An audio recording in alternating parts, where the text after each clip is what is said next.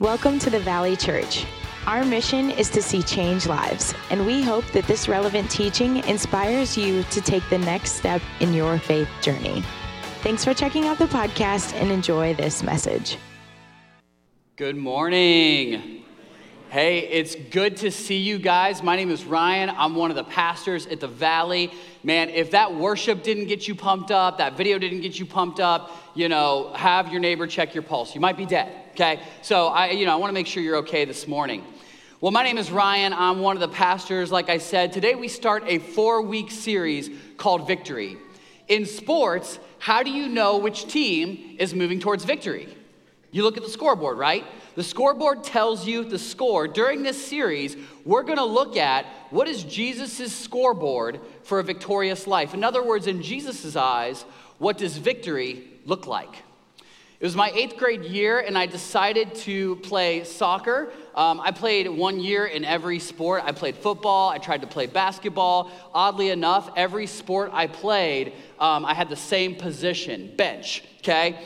So while I was sitting on the bench, I'm watching the game, and good news, my team was undefeated. One of our star defenders, we'll call him Neil. Neil was having a good game. It was against our rivals. We were honestly winning 6-0 every game in soccer. This was the one team we knew could beat us. But Neil was having the game of his life. Nobody could get past him. He was on his way to victory, and then he saw his opening. As a defender in soccer, you don't get to score a lot, but there are these rare moments where you see an opening and you take it. So Neil took the ball and started dribbled past one defender, then the next, and people are starting to wonder, why is Neil not a forward, right?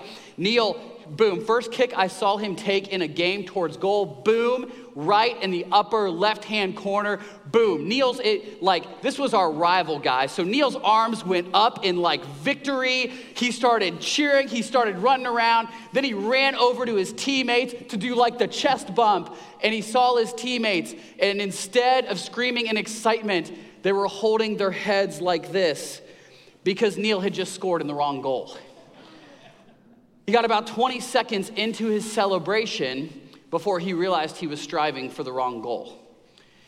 In a game, it's one thing, but think about how bad it would be for us in our lives if we went after the wrong goal. Because worst case scenario, that game was going to be over in how long soccer games last, right? But man, you've got hopefully 10, 20, 30, 40 years left on this earth. And what I don't want for you or for me is for us to spend our lives working so hard in the wrong direction.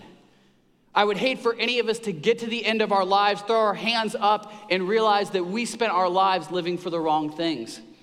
In our culture, we understand what we think our world thinks victory is. Just look on Facebook or Instagram. You can see that victory is about how much money you make. It's about your career. How much money does your career make, or how much respect does it get you? Popularity is the goal, right? Nobody brags about how few followers they have. Nobody says, I've got 3 followers, but man, we're best friends. No, people brag about how many. Health and beauty are an obsession, right? Just look at your Instagram, your Facebook, your social media feed. They're kind of saying the message that everyone should be 24 and have 6-pack abs for their whole life. It's not working for me. I don't know how you're doing, but hasn't worked for me. But what does the church say victory is?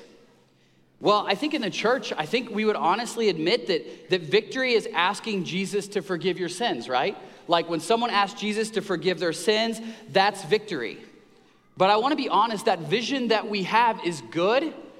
But today we're going to read a passage of scripture where Jesus defines victory a little bit bigger than what we have ever been thought or taught. So if you're here with me today or online, open your Bibles to Luke chapter 4, verses 16 through 21.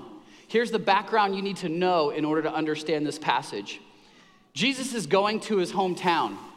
And at this point already, there's a buzz about Jesus. This is his first sermon in the Gospel of Luke. He goes to his hometown, good place to start. His hometown is this little place called Nazareth. And everybody's wondering, could Jesus be the Messiah? The town named Nazareth, it was an apt name. It's literally from the Hebrew word natsar, which means tree. Jesus literally grew up in Sticktown. right? He grew up in the sticks. Nazareth was not the big urban center. It was a small rural community that people thought nothing good could come out of Nazareth. Its population, depending on which commentator you look at, was probably 100 at the lowest and 400 at the biggest. So when Jesus stepped up into this synagogue, he knew everyone he was speaking to. These were people that had seen Jesus grow up.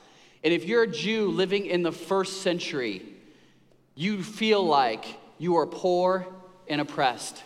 You see, the Roman government had occupied the land of Israel for a long time at this point, and they taxed the Jewish people mercilessly. Even if you had a good business and a good income, even if you worked your fingers to the bone, you think our taxes are bad, theirs were worse. If you made a lot of money, that just meant that the Romans would take more.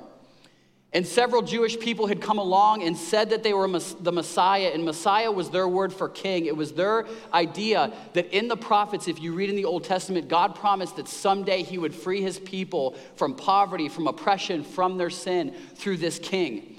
And so prior to the time of Jesus, anybody that stood up and said, hey, I'm the new king, I'm the Messiah, the Roman government was merciless and would waste no time in dispatching any would-be political revolutionaries. And so Jesus walks in to give his first sermon and looks upon his hometown and sees people who have been poor, oppressed their whole lives, people who are feeling the weight of their sin and guilt. And here is his first sermon. Let me read it to you in Luke chapter 4, verses 16 through 20. He went to Nazareth, where he had been brought up, and on the Sabbath day he went into the synagogue, as was his custom. Let me point out to you that this shows that Jesus not only made a point of going to synagogues and preaching, this is Luke's way of telling you this is Jesus's like sermon A. This is the first one he preaches to people. He stood up to read, and the scroll of the prophet Isaiah was handed to him. Unrolling it, he found the place where it is written. Jesus picked the scripture he was reading. Out of all the ones in Isaiah, this is the one he chose to define victory, to define his game plan. Verse 18, Jesus said, "The Spirit of the Lord is on me because he has anointed me to proclaim good news to the poor. He has sent me to proclaim freedom for the prisoners and recovery of sight for the blind, to set the oppressed free, to proclaim the year of the Lord's favor." Then he rolled up the scroll, gave it back to the attendant, and sat down. The eyes of everyone in the synagogue were fastened on him. They're probably wondering, is he going to say he's the Messiah? Verse 21, he began by saying to them, "Today this scripture has been fulfilled in your hearing." I want to take you back to that first synagogue in Nazareth today, and I want you to realize that these people are sitting there poor and oppressed, waiting for God's king to come and free them from their political, spiritual, their financial exile, right?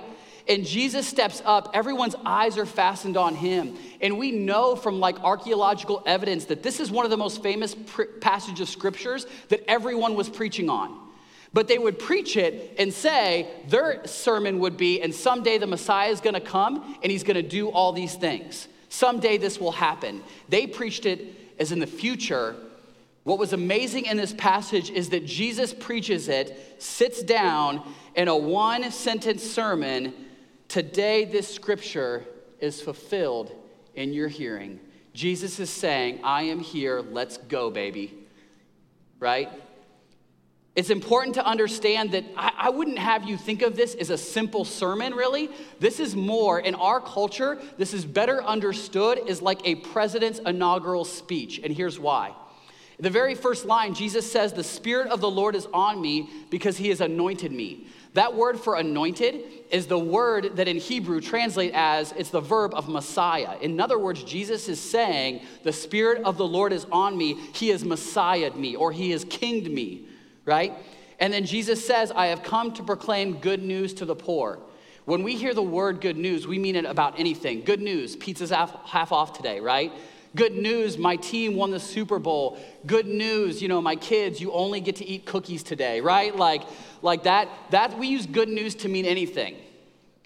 But in their world, good news, that word euangelion, in Hebrew, basar, it was used most often for a royal announcement. When a new king came to power, he would send people throughout the empire. This is before news media. He would literally send people out to proclaim the good news that a new king was in charge, and then they would share all the things that this new king was going to do.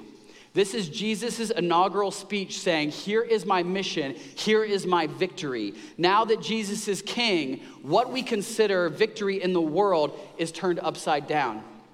I mean, think about it. In our world, the rich win, right? The people with the most money get to do what they want when they want. Jesus says, in my kingdom, the poor are gonna have hope. In our world, freedom to do what you want when you want is kind of prized above all else. Jesus says, I am here and the oppressed are gonna win. In and through me, I am gonna set them free. In our world, the healthy and beautiful win. Jesus says, the sick, I am going to take care of them. I am going to heal them. Jesus comes and turns everything upside down about what we think victory is. And I think in the church, if you were to say, what is the gospel? Most people would say, well, the gospel is that Jesus came to die on the cross for our sins so that I can go to heaven. And that is true and good, and that is part of the gospel, but that is not what Jesus or anyone else meant by the gospel. In Jesus' kingdom, victory is bigger than having your sins forgiven. It includes having your sins forgiven, but it's bigger. Let me show you what I'm talking about. I have a picture that's going to appear on the screen of a rock.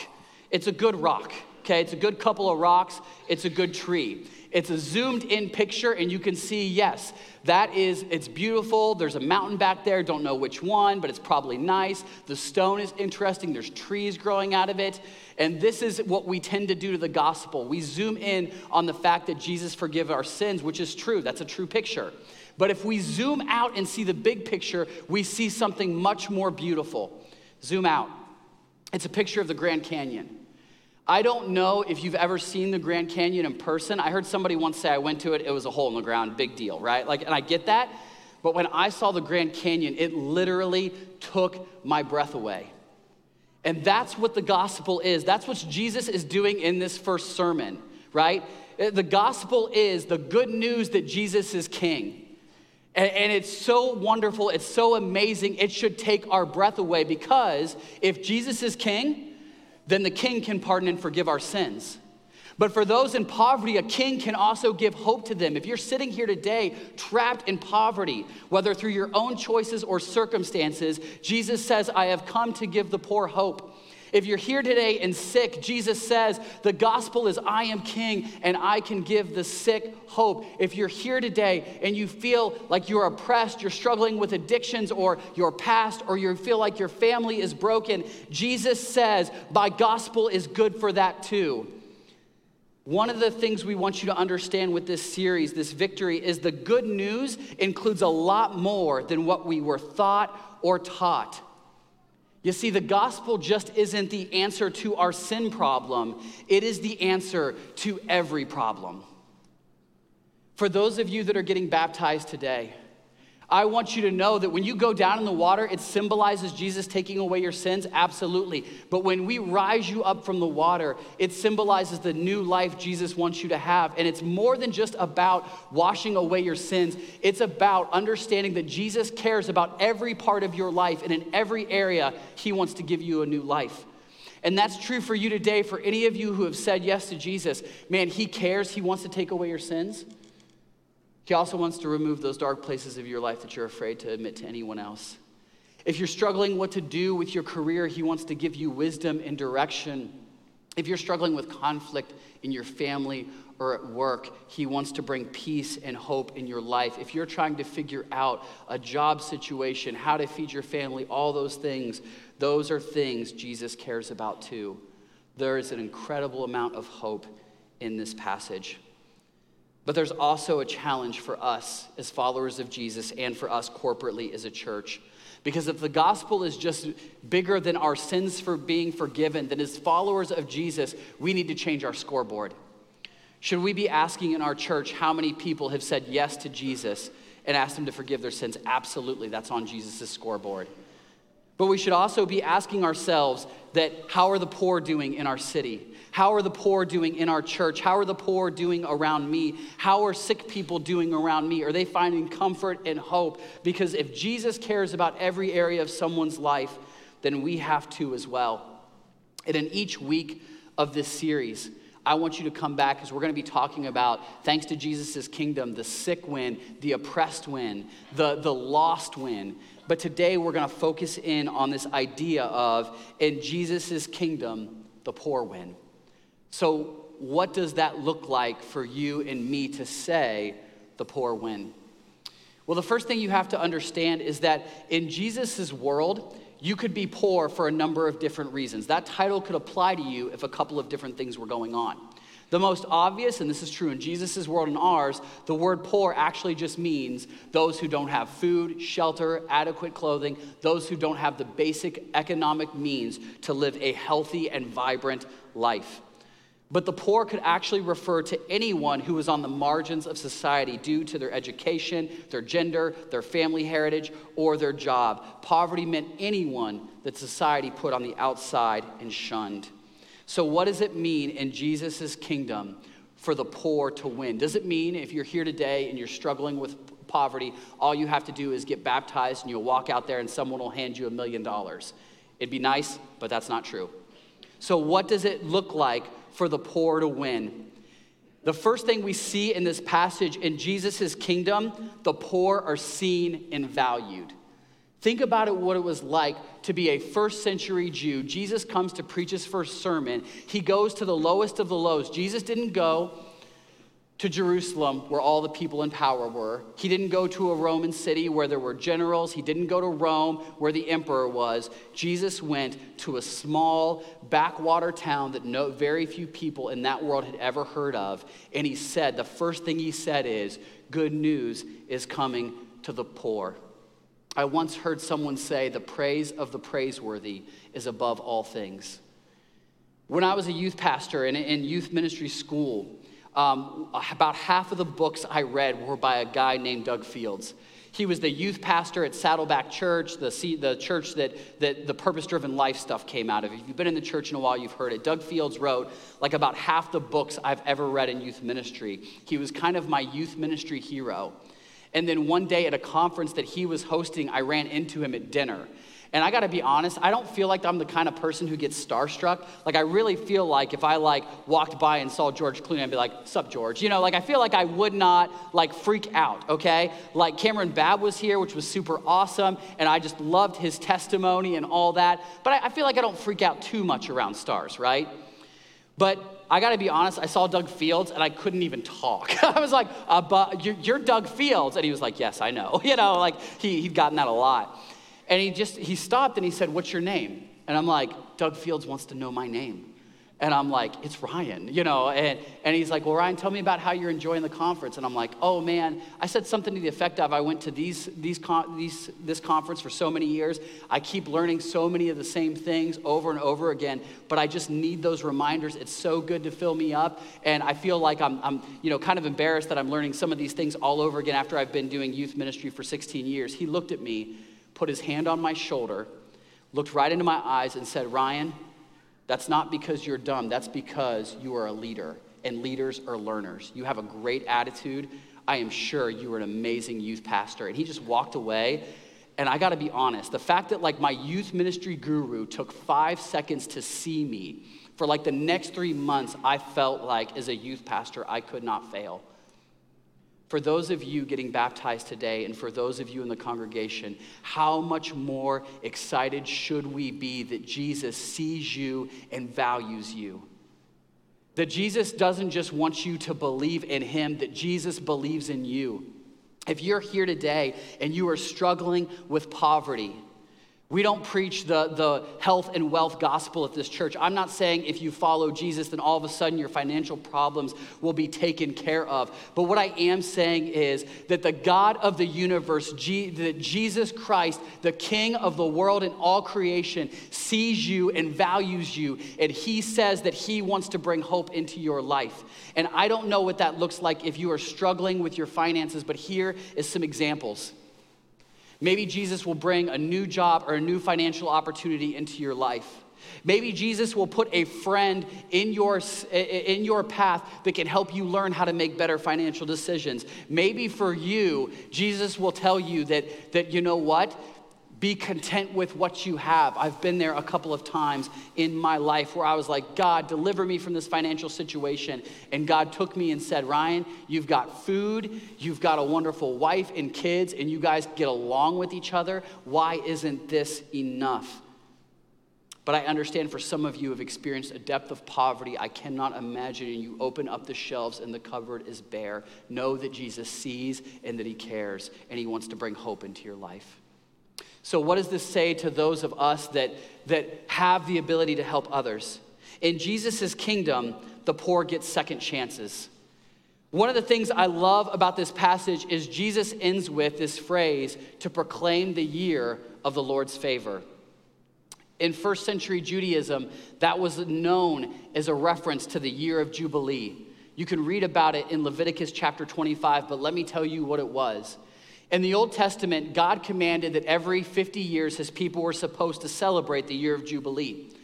And at the year of Jubilee, they were supposed to blow some trumpets or horns, and at that year, everyone who was in debt, their debts would be forgiven. For those of you with college loans, I know that sounds wonderful, right? Those of you paying off loans, right? Every 50 years, all your debts would be canceled.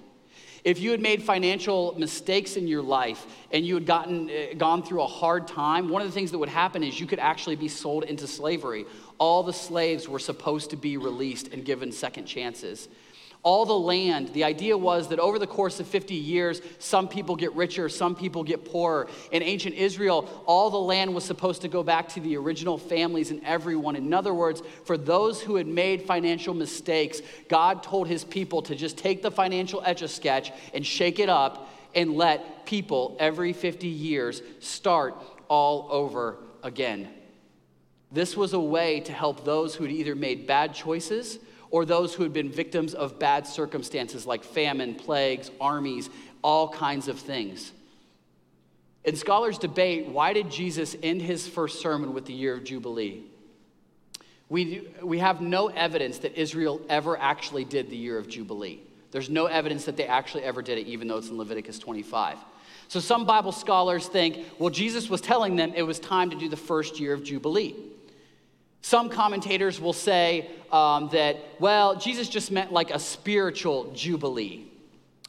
But what I really liked was what N.T. Wright said. He said, actually, it was neither of those options. Jesus was telling his followers that everywhere they went, they would be a Jubilee people. And the church, the followers of Jesus Christ, those who put their trust in him, would enact Jubilee everywhere they went. They would be little pockets of second chances for those who were poor and broken and hurt. All of a sudden, because of Jesus' people, we would start to see the poor win more and more. And I think we have to be honest, that's exactly what we see in Acts. In Acts, if you look at the book of Acts, what does the church do? People get their sins forgiven, but you also see them giving to the poor, and it says time and time again, they shared what they had, and everyone, with anyone who is in need. And we see that the early church did this for like such a long time. John Dickinson, in his book, Bullies and Saints, he tells the best and the worst about the history of the church. It's a great book if you want to check it out. But in 250 AD, so this is like 220 years after the death and resurrection of Jesus, we have a correspondence from somebody in Rome talking about the church in Rome. So the network of churches in Rome, think 250 AD, it was a bishop talking about the ministries of the church. And offhandedly, he said that they had 46 teachers and preachers.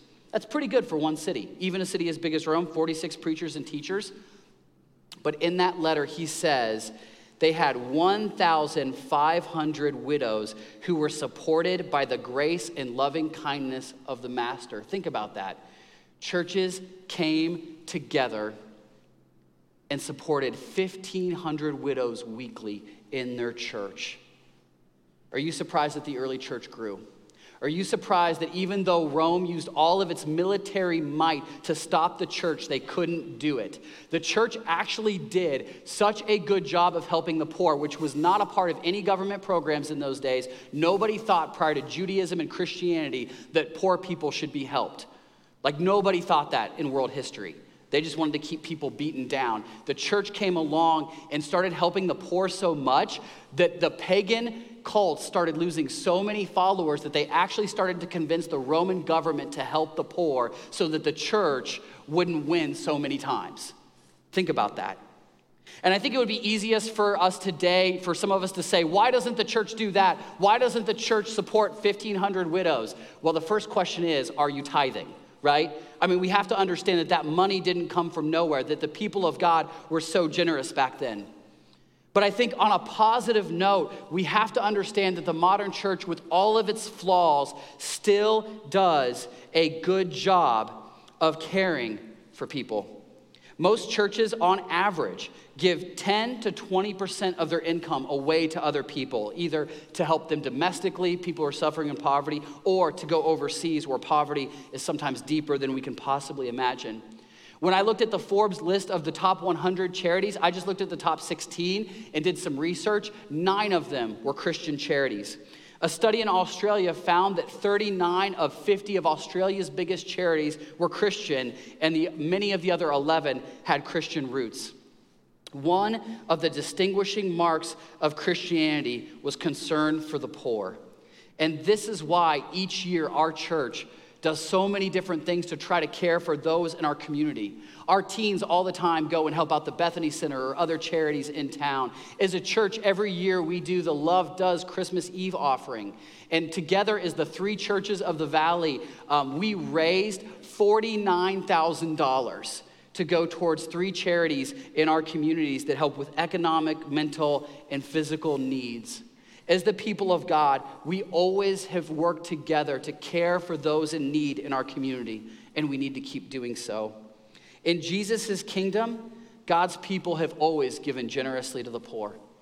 Luke 12:33 puts it this way. This is Jesus, just briefly after he preaches this sermon. Here's what he says to his followers. Sell your possessions and give to the poor. Provide purses for yourselves that will not wear out, a treasure in heaven that will never fail, where no thief comes near and no moths destroy. You know, some Bible passages, I will freely admit, are hard to understand, right? Read Revelations, you get into a couple chapters, and you're like, this gets weird quick, right? The second half of the book of Daniel, you know, if you think you have all of it figured out, I promise you, you don't, right? But this verse does not take a seminary degree to understand. Sell your possessions and give them to the poor. Like literally, most of us, if we went or took our cell phone and Facebook Marketplace, we could go around our houses and literally take pictures and find things that we could literally sell and give to the poor. Now in 2 Corinthians, when Paul talks about giving, he shares the goal. He says that yes, you should give according to what you have and what you don't have. Pray, ask God to tell you how much you should give, and then give generously, not out of compulsion, but with a right spirit. And Paul also goes on in the next chapter in that same letter to say, the goal isn't for rich people to give so much money that they're poor and that the poor are rich. The goal of Christian community is that everyone would have enough. If you're here today and you are rich and you have the ability to give, right? More than ever before in your life, I don't want you to feel bad or guilty about being rich. I think the scripture just wants us to feel generous. I'm a pastor. Nobody would say I'm rich, but at 41, got to be honest with you, I got a lot more money than I did at 24. And so how do I use that? Do I use that for like my 12th coffee run this week, or do I stop and take a break to give more to the poor? One of my favorite people who lived this out was John Wesley. He was the 18th century revivalist and the leader of the Methodist movement in England. He's known for this phrase that some people love, some people hate, but I'm going to read it to you anyway. Earn all you can, save all you can, give all you can. What I love about this quote isn't that it applies to every one of us at all times, but what I love about this quote is that John Wesley lived it out. In his days, a good income was 28 to 30 pounds a year. And John Wesley kept meticulous journals. As a preacher, he didn't make that much money, but printing presses were becoming a real big deal. And so he would publish his sermons, he would write little books and pamphlets, and all over England, because he was popular, people started buying all of his stuff. And very quickly, he started to become wealthy. And in his journal, he kept meticulous notes. One year, he had 28 pounds. If he made 31 pounds, he would give 1 pound away. But then the next year, if he made 35 pounds, he would give 5 pounds away. 1 year, and this is an actual number from his journals, 1 year, he made 140 pounds. Okay, so if a middle class salary is 30 pounds, he made over 4 times that amount. Guess how much he kept? 30 pounds. At one point, John Wesley said in one of his writings, "When I die, if I leave behind me 10 pounds, you and all mankind may bear witness against me that I have lied, that I am a thief, and I am a robber."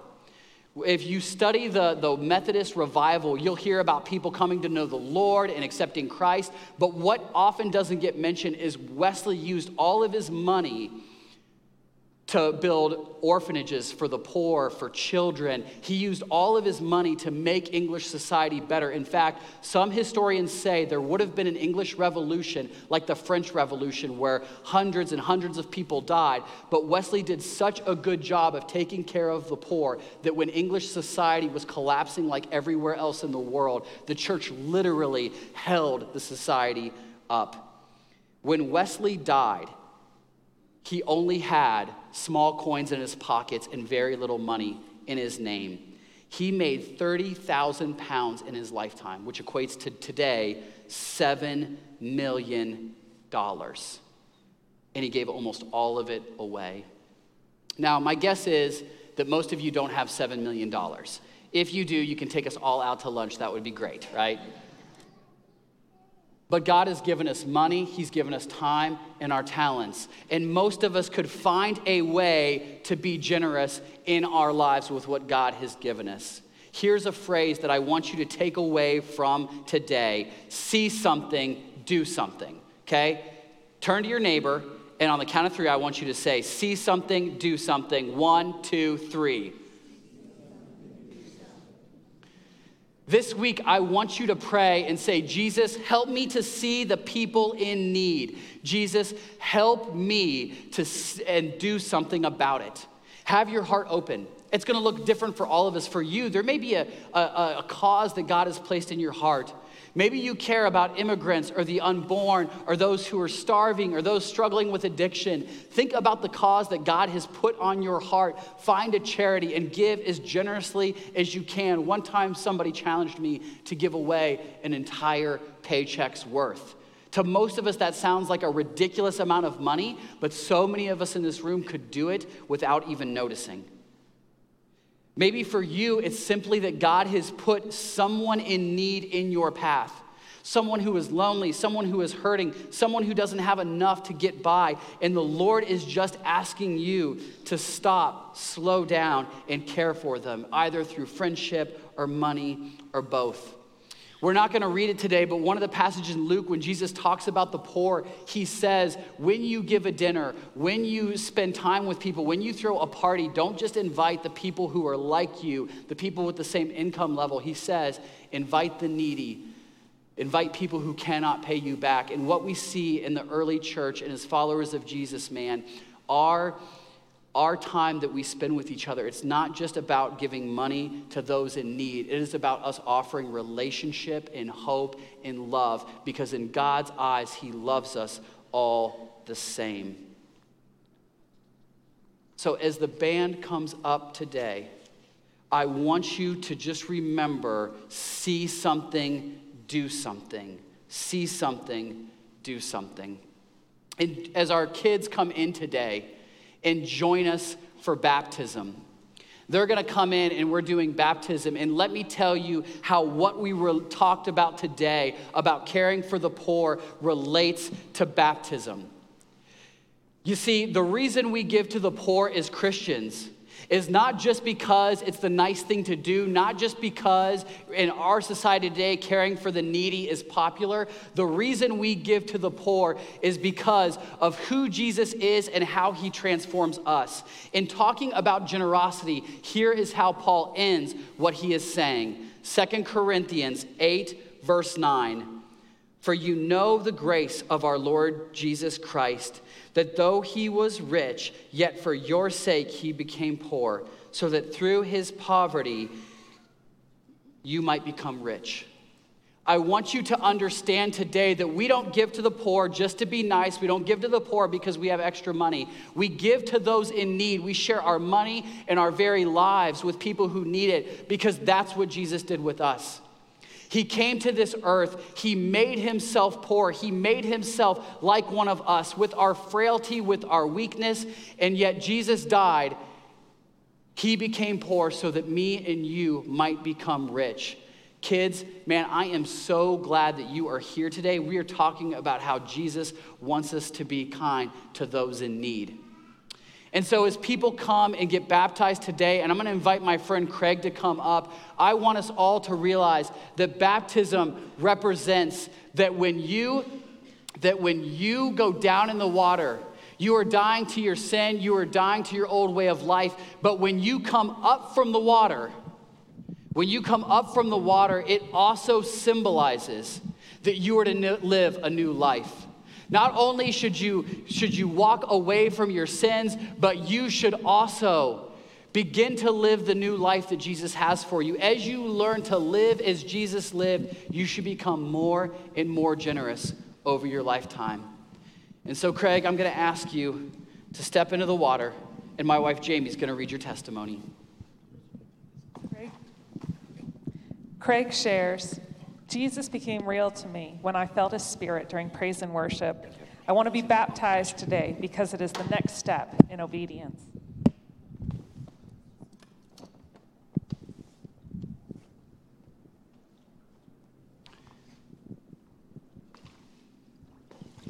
Okay, you're good.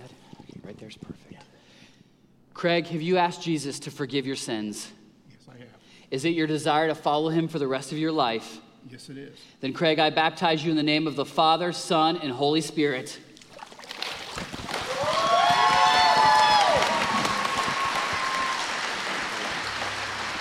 Now, as we do this, I want you guys to feel free to just party and get excited.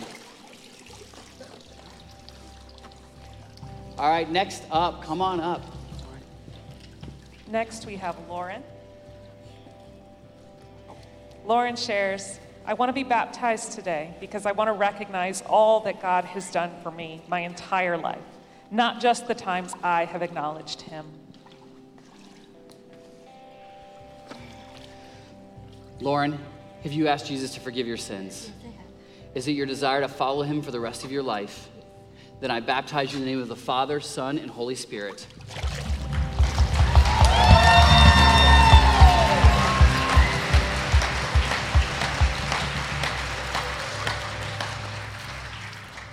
Next is Amy. Amy shares, Jesus has met me in all of life's challenges, where I felt his presence and his comfort and how real Jesus truly is. I want to be baptized today because Jesus Christ is my Lord and Savior, and I chose to follow him. Amy, have you asked Jesus to forgive you for your sins? Yes.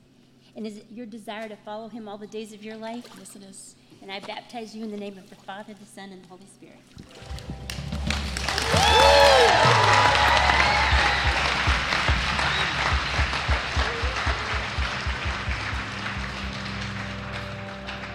Next is Maya. Maya shares, Jesus became real to me when I switched from the Catholic Church to the Valley. Something clicked and made me realize who Jesus really was. After coming here for a few years, it set that in stone. I want to be baptized today because I'm ready to start a new journey and chapter in my life. All right. Maya, have you asked Jesus to forgive your sins? Yes. And do you commit to following him for the rest of your life? Yes. All right. I baptize you in the name of the Father, and the Son, and the Holy Spirit.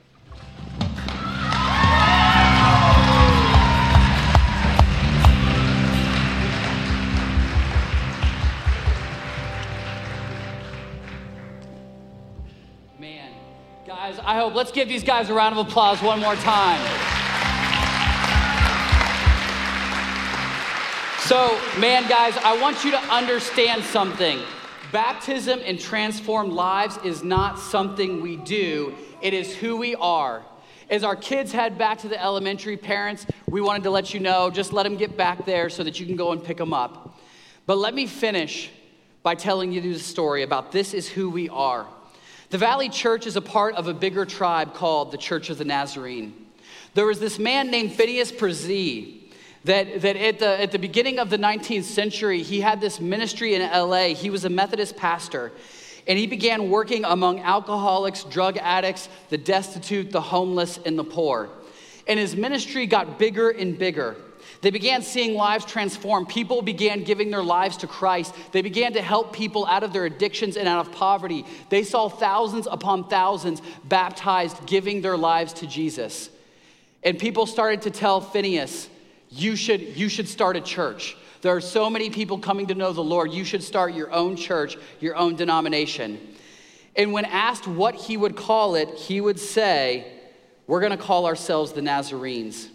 Because in Jesus' day, people would say, can anything good come out of Nazareth? Nazareth was looked down upon by all of society. And Phineas Bresee said, society sees people in need, but we see people that God wants to transform and use, just like me and you. People would say, what good can come from these people in LA? What did they have to offer? And Phineas Bresee said, Jesus came to rescue us all and give us new life. And we can go out and we can see victory. We can see people's sins forgiven. We can see people healed. We can see people freed from the bondage of addictions and even poverty.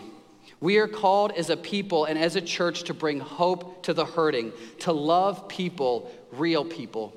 The poor are not projects. They are people that are hurting and in need. They are people that God loves. They matter to God, and so they should matter to us.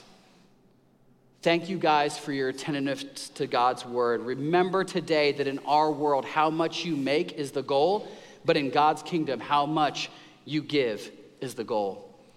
See something, do something this week. Thank you guys. You are dismissed. Thanks for joining us today. To stay up to date with our weekly messages, make sure to subscribe and follow us on social media. You can check us out on Instagram, Facebook, YouTube, or download our app today to stay connected with all things the Valley. And if today's message impacted you or changed your life, share it with a friend, because changed lives change lives.